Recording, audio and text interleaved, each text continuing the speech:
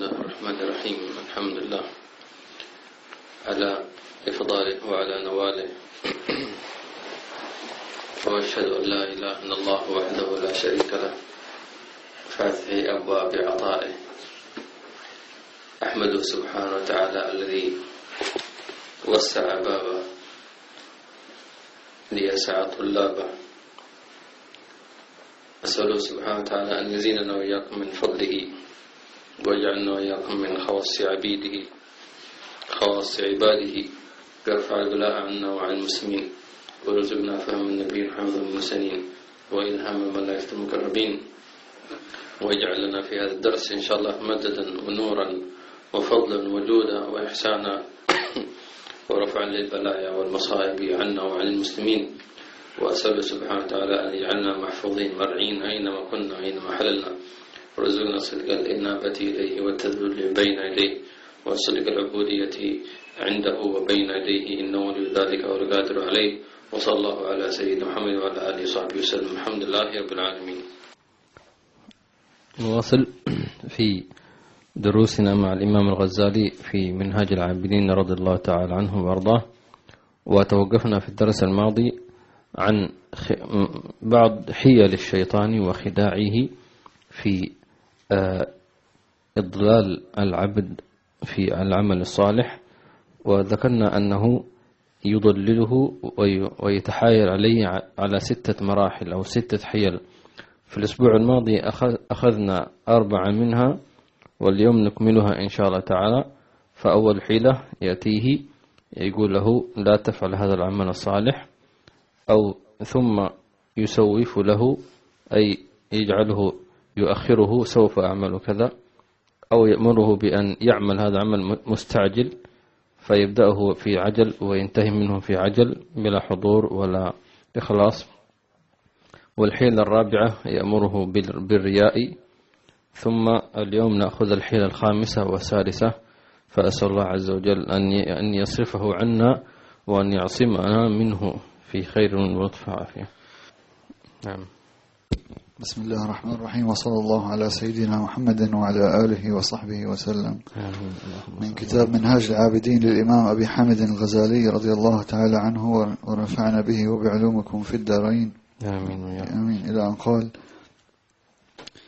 ثم يأتيه من وجه سادس، ثم يريد أن يوقعه في العجب فيقول ما أعقلك وأيقظك، فإن عصمه الله تعالى رده بأن قال: المنة لله تعالى في ذلك دوني، وهو الذي خصني بتوفيقه وجعل لعملي قيمة عظيمة بفضله، ولولا فضله فماذا كان قيمة هذا العمل في جنب نعمة الله تعالى علي وجنب معصيتي له.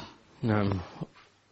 يأتيه بمرض يعتبر خطير هذا المرض وقد كان هذا المرض وهو يسمى بالعجب أو العجب كان آخر حيلة للشيطان مع الإمام أحمد بن حنبل في سكرات موته. وطبعا معنى العجب هو أن يعجب المرء بنفسه ويثني عليها، أنا فعلت وأنا صليت، وينسب العمل. والعجب أساسه أن ينسب العمل لنفسه، فيقول صليت، صمت، قرأت، حفظت إلى آخره. وكنا تعلمنا نحن وإياكم سابقا وقلنا أننا لابد أن نعيد الفضل لأهله. فأقول الله، مثلا إذا سألني أحدهم هل صليت، فأقول الله أكرمني أن صليت. هل صمت؟ الله أكرمني أن صمت. هل تصدقت؟ الله الذي تفضل علي فصدقت. الله الله الله الله. فأنا يعني كان يقول أنا ما سويت شيء، هو تفضل علي، هو المتفضل، والمال ماله، والعبد عبده، والقبول من عنده. تمام. فكله منه. فبالتالي أين العجب؟ ما في عجب، أنت ما سويت شيء. تمام. فبالتالي نعود أنفسنا أن ننسب الفضل لأهله. الله تفضل علي، الله أكرمني، الله أعطاني، ويحب الله هذا العبد. يعتبر هذا عبد مثالي كما يقال، أو نموذجي، نعم العبد. نعم. ثم وبالتالي أنت بالتالي تقسم ظهر الشيطان، لأنه يريدك أن تعجب بنفسك، فإذا بك نسبت الفضل لله فزادك الله من إيش؟ من فضله.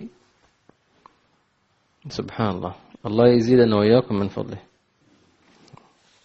ثم نذكر لكم قصة الإمام أحمد بن حنبل مع الشيطان في آخر سكرات عمره. نعم.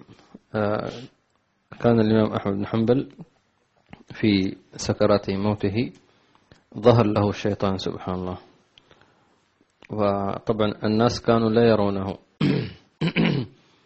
فكان طلبته يلقنونه لا إله إلا الله، وكان هو يقول لا، ثم أعادوا الكرة عليه لا إله إلا الله وهو يقول لا، ثم أعادوا عليه مرة ثالثة لا إله إلا الله وهو يقول لا، فخاف عليه كيف الإمام أحمد بن حنبل خادم السنة هكذا يقول لا، يا لطيف يا لطيف. تمام. بعدين هو عندما ذهبت عليه تلك الحالة، وهو أحيانا الإنسان عندما نقول سكرات الموت يعني عندما يحضره الموت يكون يعني قد اقترب أجله وليس ساعة موته يعني. فسألوه يا شيخنا يعني رأينا منك عجبا، فقالوا كنا نقول لك لا إله إلا الله وتقول لا، فقال ما كنت أخاطبكم. قالوا كيف؟ هل كان غيرنا في الحجرة التي كنت فيها؟ قال نعم، كان الشيطان يظهر لي وكان يقول لي لقد فلت مني يا أحمد، وأنا أقول له لا، ما فلت ما دام الروح لا زالت في بدني، ويقول لقد فلت مني يا أحمد. والجماعة طب ما يشوفون في الشيطان يعني، بس هو سبحان الله، وأنا أقول لا، أنا ما أخاطبكم. فقالوا لماذا يقول لك الشيطان هكذا؟ قال حتى يريد مني أن أقول له نعم فلت منك فأموت وأنا معجب بنفسي. بس هو يريدك أن تقول نعم أنا فلت منك، يريد أن يخطف منك هذه الكلمة، فلا تأمن عدوك الشيطان هذا. فنسأل الله عز وجل كما قال سبحانه وتعالى وقل ربي أعوذ بك من همزات الشياطين وأعوذ بك ربي أن يحضرون. إذن الشيطان باختصار شديد لا تصدقه ولا تتبعه ولا تستمع إلى كلامه. خذها من الآن، لا تصدقه ولا تتبعه ولا تستمع إليه إيش أصلا، وامضي قدما. نعم. بالمقابل عندما قلنا عندما تقول الله هو الذي أكرمني صليت، الله الذي أكرمني بصلاة أو أكرمني بالصوم إلى آخره، بالمقابل إذا مثلا قيل لك هل صمت وأنت حتقول لا، تمام، في بعضهم يسيء أدب مع الله سبحانه وتعالى، ما يقول لا، يقول الله ما أذن لي، الله ما خلاني أصوم. هو ما يريد أن يقول لا، يريد أن يتهم الله، يعني كان يقول أنا ما ليش دعوة، أنا الله لو أراد أن يصوم يا قليل الأدب. لذلك احذر أن تكون من أصحاب هذا الصنف فكأنك تتهم الله، هو الذي ما خلاني أصلي، ولو أراد أن يصلي كان صليت، هو الذي ما جعلني أصوم لو أرادني. عجيب، من أين لك هذا؟ أول شيء أنت أسأت الأدب مع الله عز وجل. شيء ثاني أنت كاذب. كيف عرفت أن ما أذن لك الله؟ هل قرأت في اللوح المحفوظ؟ هل نزل عليك جبريل؟ لا، هكذا بس. من مصدرك؟ إبليس هو الذي يقول لك ما أذن لك.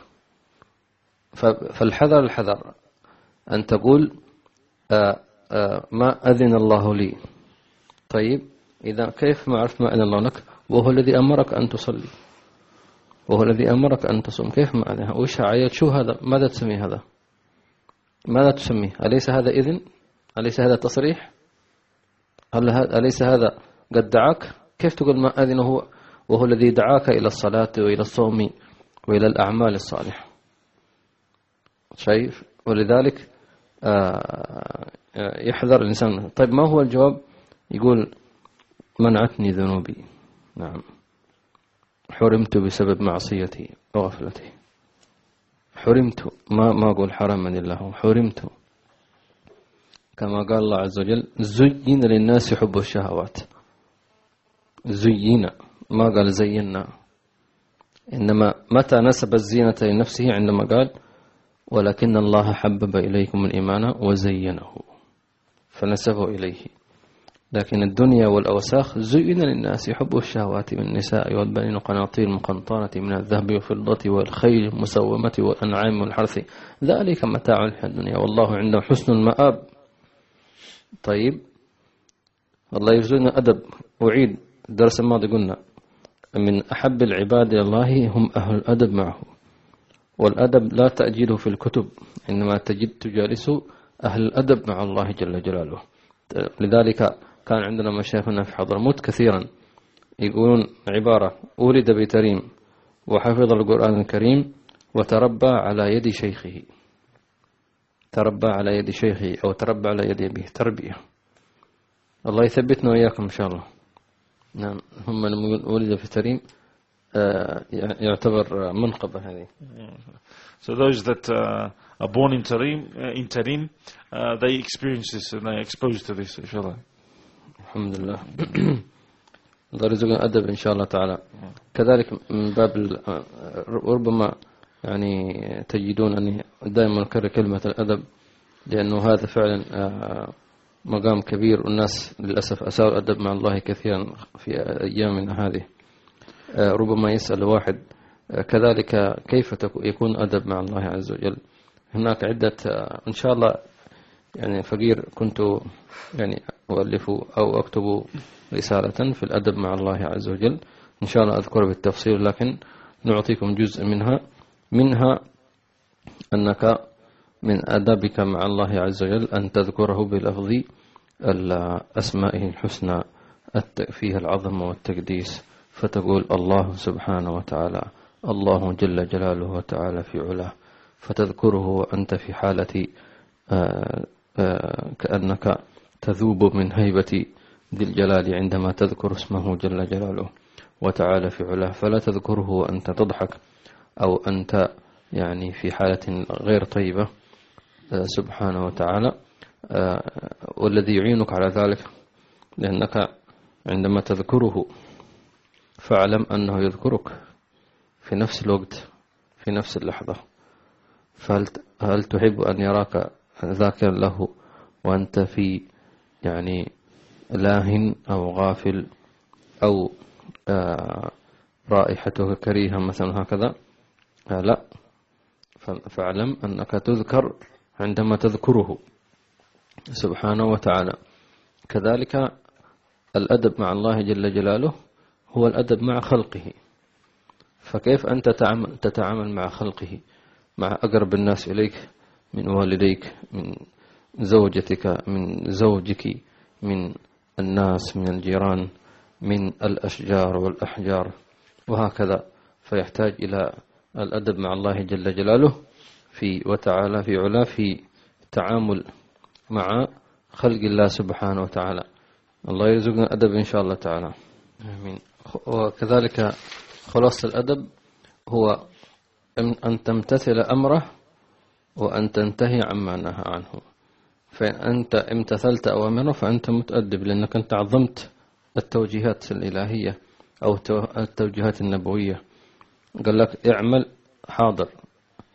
صلي، حاضر. امسك عينك، حاضر. امسك لسانك، حاضر. لا تسب، حاضر. لا تلعن، حاضر. لا تستحقر أحد، حاضر حاضر حاضر. مرحبا، لبيك. قال لك لا تفعل كذا، لا تفعل كذا، حاضر حاضر. لبيك لبيك لبيك. فأنت ممتثلا أمره منتهيا عنه، أنت متأدب. طيب، فإذا نفذت الأمر قبل أن يطلب منك وانتهيت عنه وعن ما يقربك إليه، أنت لست متأدب فحسب، بل أنت متأدب ومعظم. أنت متأدب ومعظم، وكلما كنت كذلك كلما كنت أرفع عند الله جل جلاله وتعالى في علاه. يا رب التوفيق.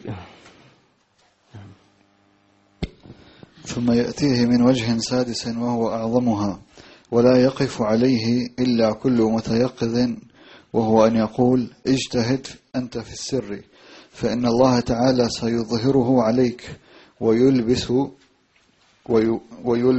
كل عامل عمله ويلبس كل عامل عمله. وأراد بذلك ضربا من الرياء، فإن عصمه الله تعالى رده بأن قال يا ملعون، إلى الآن كنت تأتيني من وجه إفساد عملي، والآن تأتيني من وجه إخلاصه لتفسده. إنما أنا عبد الله تعالى وهو سيدي، إن شاء أظهر وإن شاء أخفى، وإن شاء جعلني خطيرا وإن شاء جعلني حقيرا، وذلك إليه، وما أبالي إن أظهر ذلك للناس أو لم يظهره، فليس بأيديهم شيء. سواء. هذا كذلك يسمونه الرياء المخفي، وهو أخفى من دبيب النملة كما قال النبي صلى الله عليه وسلم. وهو يقول خلاص أنت الآن اعبد الله في السر في بيتك في الظلمة في الغرفة لوحدك، ما حد داري عنك وما حد يعرفك، لكن أكيد أنت الآن في السر، لكن بكرة لما تروح الدوام الناس حيشوفون وجهك منور. طبعا فإذا قالوا لك منور فاعلم أنه من هذه الصلاة. تمام. فيذهب إلى الناس فيقول ما شاء الله اليوم منور، هو يقول في سره نعم هذا أنا كنت قايم من الليل وأنتم نايمين أصلا. هو ما حد سمعه، مغرور، هذا يسمونه الغرور. فبالتالي وقع في الرياء ولو لم يعرف الناس عنه شيئا، فهو يعمل في الليل من أجل أن يظهر الله سره في النهار. يقولون اليوم ما شاء الله وجهك منور واليوم مش عارف إيش وهكذا. ومنهم من يعمل حتى لبعد موته، يقول أكيد أنا لو مت أكيد الناس حيبكوا علي، ولا حد حيبكي عليه ولا شيء. تمام. أكيد الناس حيفتقدوني وأكيد، وهذا يرائي بعد موته كذلك، ويقول كذا وكذا وكذا إلى آخره. فهذا نوع من أنواع إيش؟ الرياء.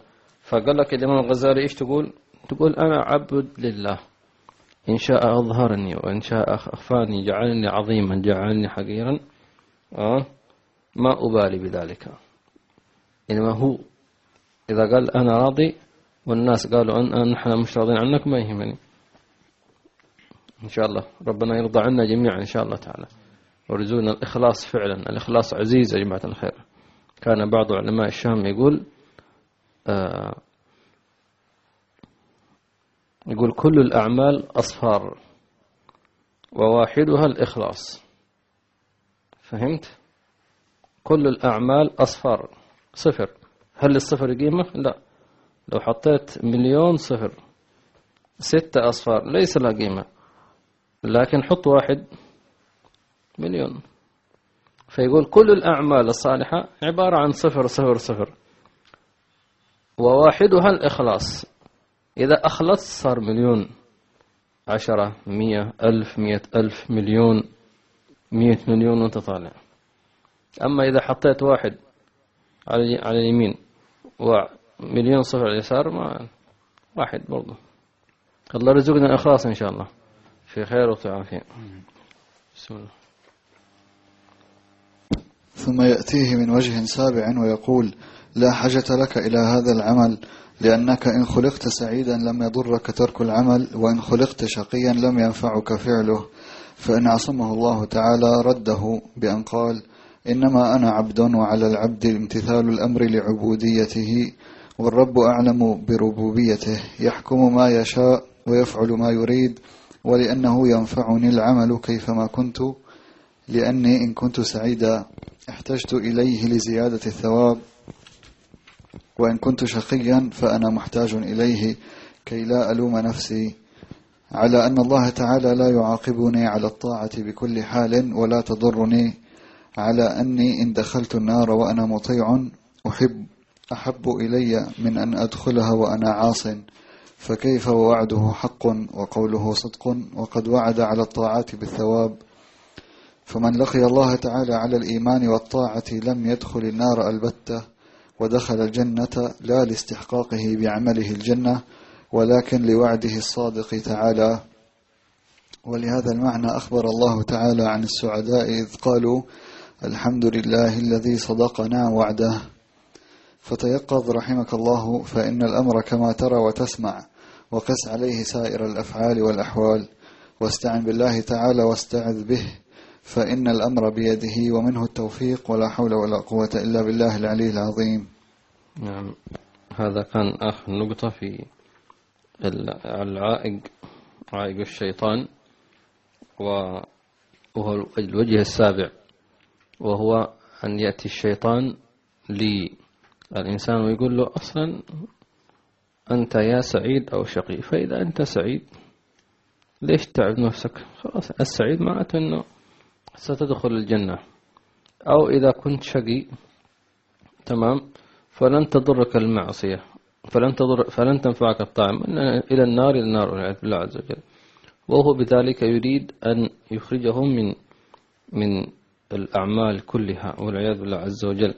وهذا طبعا الإمام الغزالي رحمه الله تعالى لقنا الحجة، فنقول له إنما أنا عبد أمتثل الأمر، فإن أعطاني الجنة فهذا من كرمه، وإن أدخل النار فمن عدله. أنا أمتثل الأمر لله سبحانه وتعالى. لذلك يقولون اعمل العمل لله لذات الله سبحانه وتعالى، فإن عملت العمل لذات الله لم تتركه مدى الحياة، لأن الله حي إيش لا يموت، لله سبحانه. ولذلك كل من عليها فان ويبقى وجه ربك ذو الجلال والإكرام. فلذلك ثم إن ادعاء السعادة والشقاوة أمر غيبي. إذا قال لك الشيطان أنت سعيد، قول له كيف عرفت أنا سعيد؟ أو قال أنت شقي، كيف عرفت؟ ما أعرف، بدليل أن كثير من الكفار يسلمون إذا صاروا من السعداء، ومن ربما بعض الناس من المسلمين يرتدون والعياذ بالله عز وجل. فالحذر. خلاصة هذا الكلام كله أعطيتك تنبيه لو أخذت به سيكفيك إن شاء الله كل ما هذا شيء. ما هو؟ لا تستمع إليه أصلا، لا تعطيه مجال. ما يقول لك لا، يعني قال لك طب اسمعني، إن عجبك عجبك، ما عجبك خلاص ارميه في الزبالة كما يقال. أصلا لا تستمع إليه، خذها بقوة. هذا امشي قدما، لا تستمع إليه.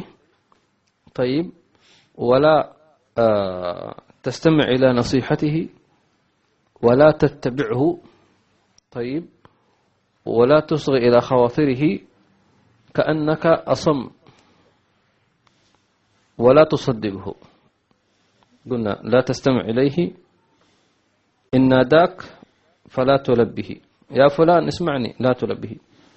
وإن كلمك فلا تصدقه. طيب، وقلنا الثالث لا تتبع خطواته، لا تتبع توجيهاته، فعند ذلك تنجو منه إن شاء الله تعالى. الله يثبتنا وإياكم لما يحبه الله. نعم. وأفضل ما يغيظ الشيطان هو اتباعك النبي صلى الله عليه وسلم. فعندما أنت تتبع النبي صلى الله عليه وسلم أنت بذلك قد أخزيت الشيطان وأذللته كذلك، وأغلقت الباب في وجهه. سبحان الله. والنصيحة الأخرى أنه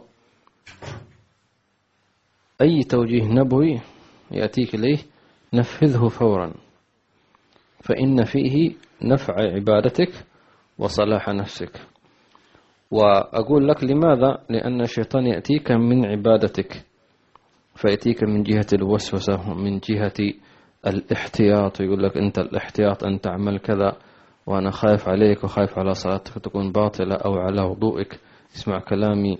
تمام. يأتيك من هذه النصائح التي في ظاهرها أنه حريص على عبادتك، فلا تصدقه، هو كاذب. فأي نصيحة فيها مخالفة لتوجيهات النبي صلى الله عليه وسلم فاعلم أنها شيطان. طيب أعطيك مثال، خذ مثال مثلا من السنة غسل الوجه كم مرة؟ 3 مرات. قد يأتيك الشيطان يقول لك زد غسل احتياط عشان تتأكد تماما إيش أن الغسل قد اكتمل. أقول هذه الغسلة الرابعة شيطانية ليست لله ولا رسوله وإنما هي لمن؟ للشيطان. لماذا؟ لأن لو كانت أكثر من 3 غسلات لقالها رسول الله صلى الله عليه وسلم. ما صح ولا لا؟ من أعلم؟ من أدرى؟ أأنتم أعلم أم الله؟ الله جل جلاله سبحانه وتعالى. فإذا فأي توجيه في صورة الاحتياط أو إتقان العبادة أو غير ذلك على خلاف ما جاء به النبي أو أوصاك به النبي صلى الله عليه وسلم فاعلم أنك بذلك متبع للشيطان، والذي يتبع الشيطان والعياذ بالله فقد اتخذه وليا والعياذ بالله تبارك وتعالى. وإذا أطعت الشيطان فإنك بذلك سائر إلى طريق جهنم والعياذ بالله عز وجل. فالحذر الحذر واقطعه واتبع نبيك صلى الله عليه وآله وصحبه وسلم. ثبتنا الله إياكم لذلك وحفظنا إياكم وعصمنا من الشيطان الرجيم. نعم. آخر الدرس نحن الآن انتهينا من ما يتعلق بعقبة العواقع الشيطان وأخذنا شيئا من تفصيلات خواطره أو وساوسه وكيف تتعامل معها. هذا كلام نظري كما ذكرنا، والأمر كله معلق بالله سبحانه وتعالى، عليه الاستعانة به والتوجه إليه سبحانه وتعالى. ثم هناك أعطيكم فائدة أخذتها من سيد حي عمر نفعنا الله به فيما يتعلق بخواطر الشيطان. فأحيانا يأتيك الشيطان بخواطر سيئة فيما يتعلق بالله سبحانه وتعالى أو برسوله صلى الله عليه وسلم، أو يشككها في عباداتك وصلواتك. فهناك 3 علاجات لهذا الشيء. من كثرت عليه خواطر الشيطان خاصة فيما تتعلق بدينه فعليه أن يأتي ب100 مرة من قوله رب اشرح لي صدري ويسر لي أمري يوميا، فإنه يشرح يشرح صدره للإسلام ولتعاليمه ولدقائقه. هذا الأول شيء. نعم.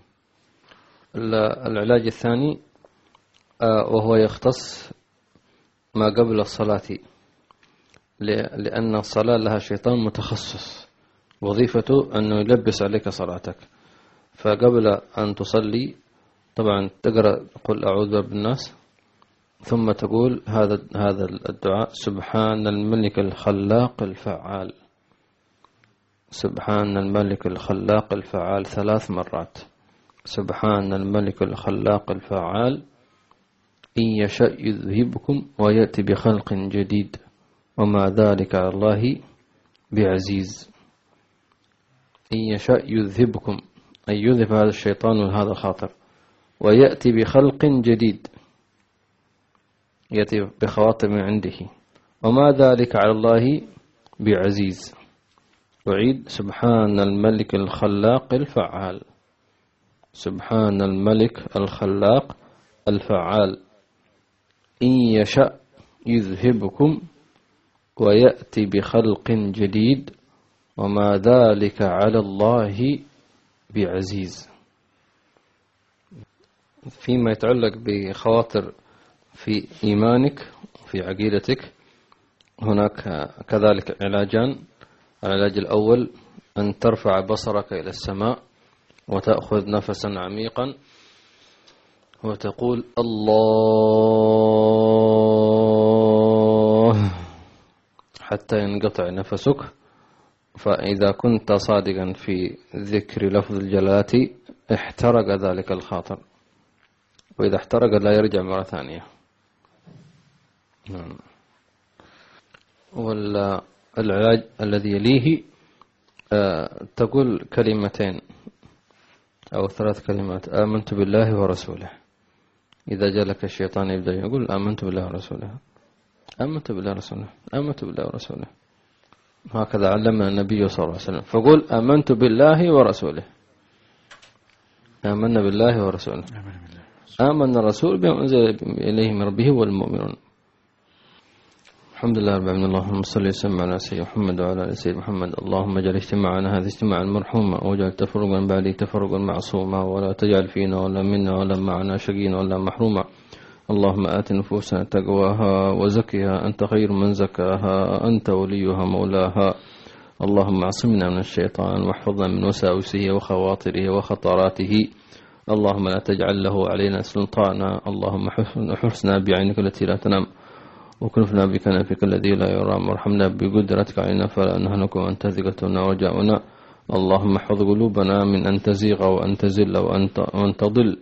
يا رب العالمين، ثبت أقدامنا على طاعتك ومرضاتك واتباعا لنبيك صلى الله عليه وآله وصحبه وسلم. وارفع عنا وعن المسلمين كل بلاء وفتنة ومحنة، وإذا أردت بعبادك فتنة فاقبضنا إليك غير مفتونين ولا خزايا ولا محرومين. يا أول أولين ويا آخر أخير وإذا قومة متين. وفقنا وفق هؤلاء العمل بما سمع بنقول ظاهر باطنا. وصلى الله على سيدنا محمد وآله وصحبه وسلم. والحمد لله رب العالمين. فاتحة إلى حضرة النبي. اللهم صل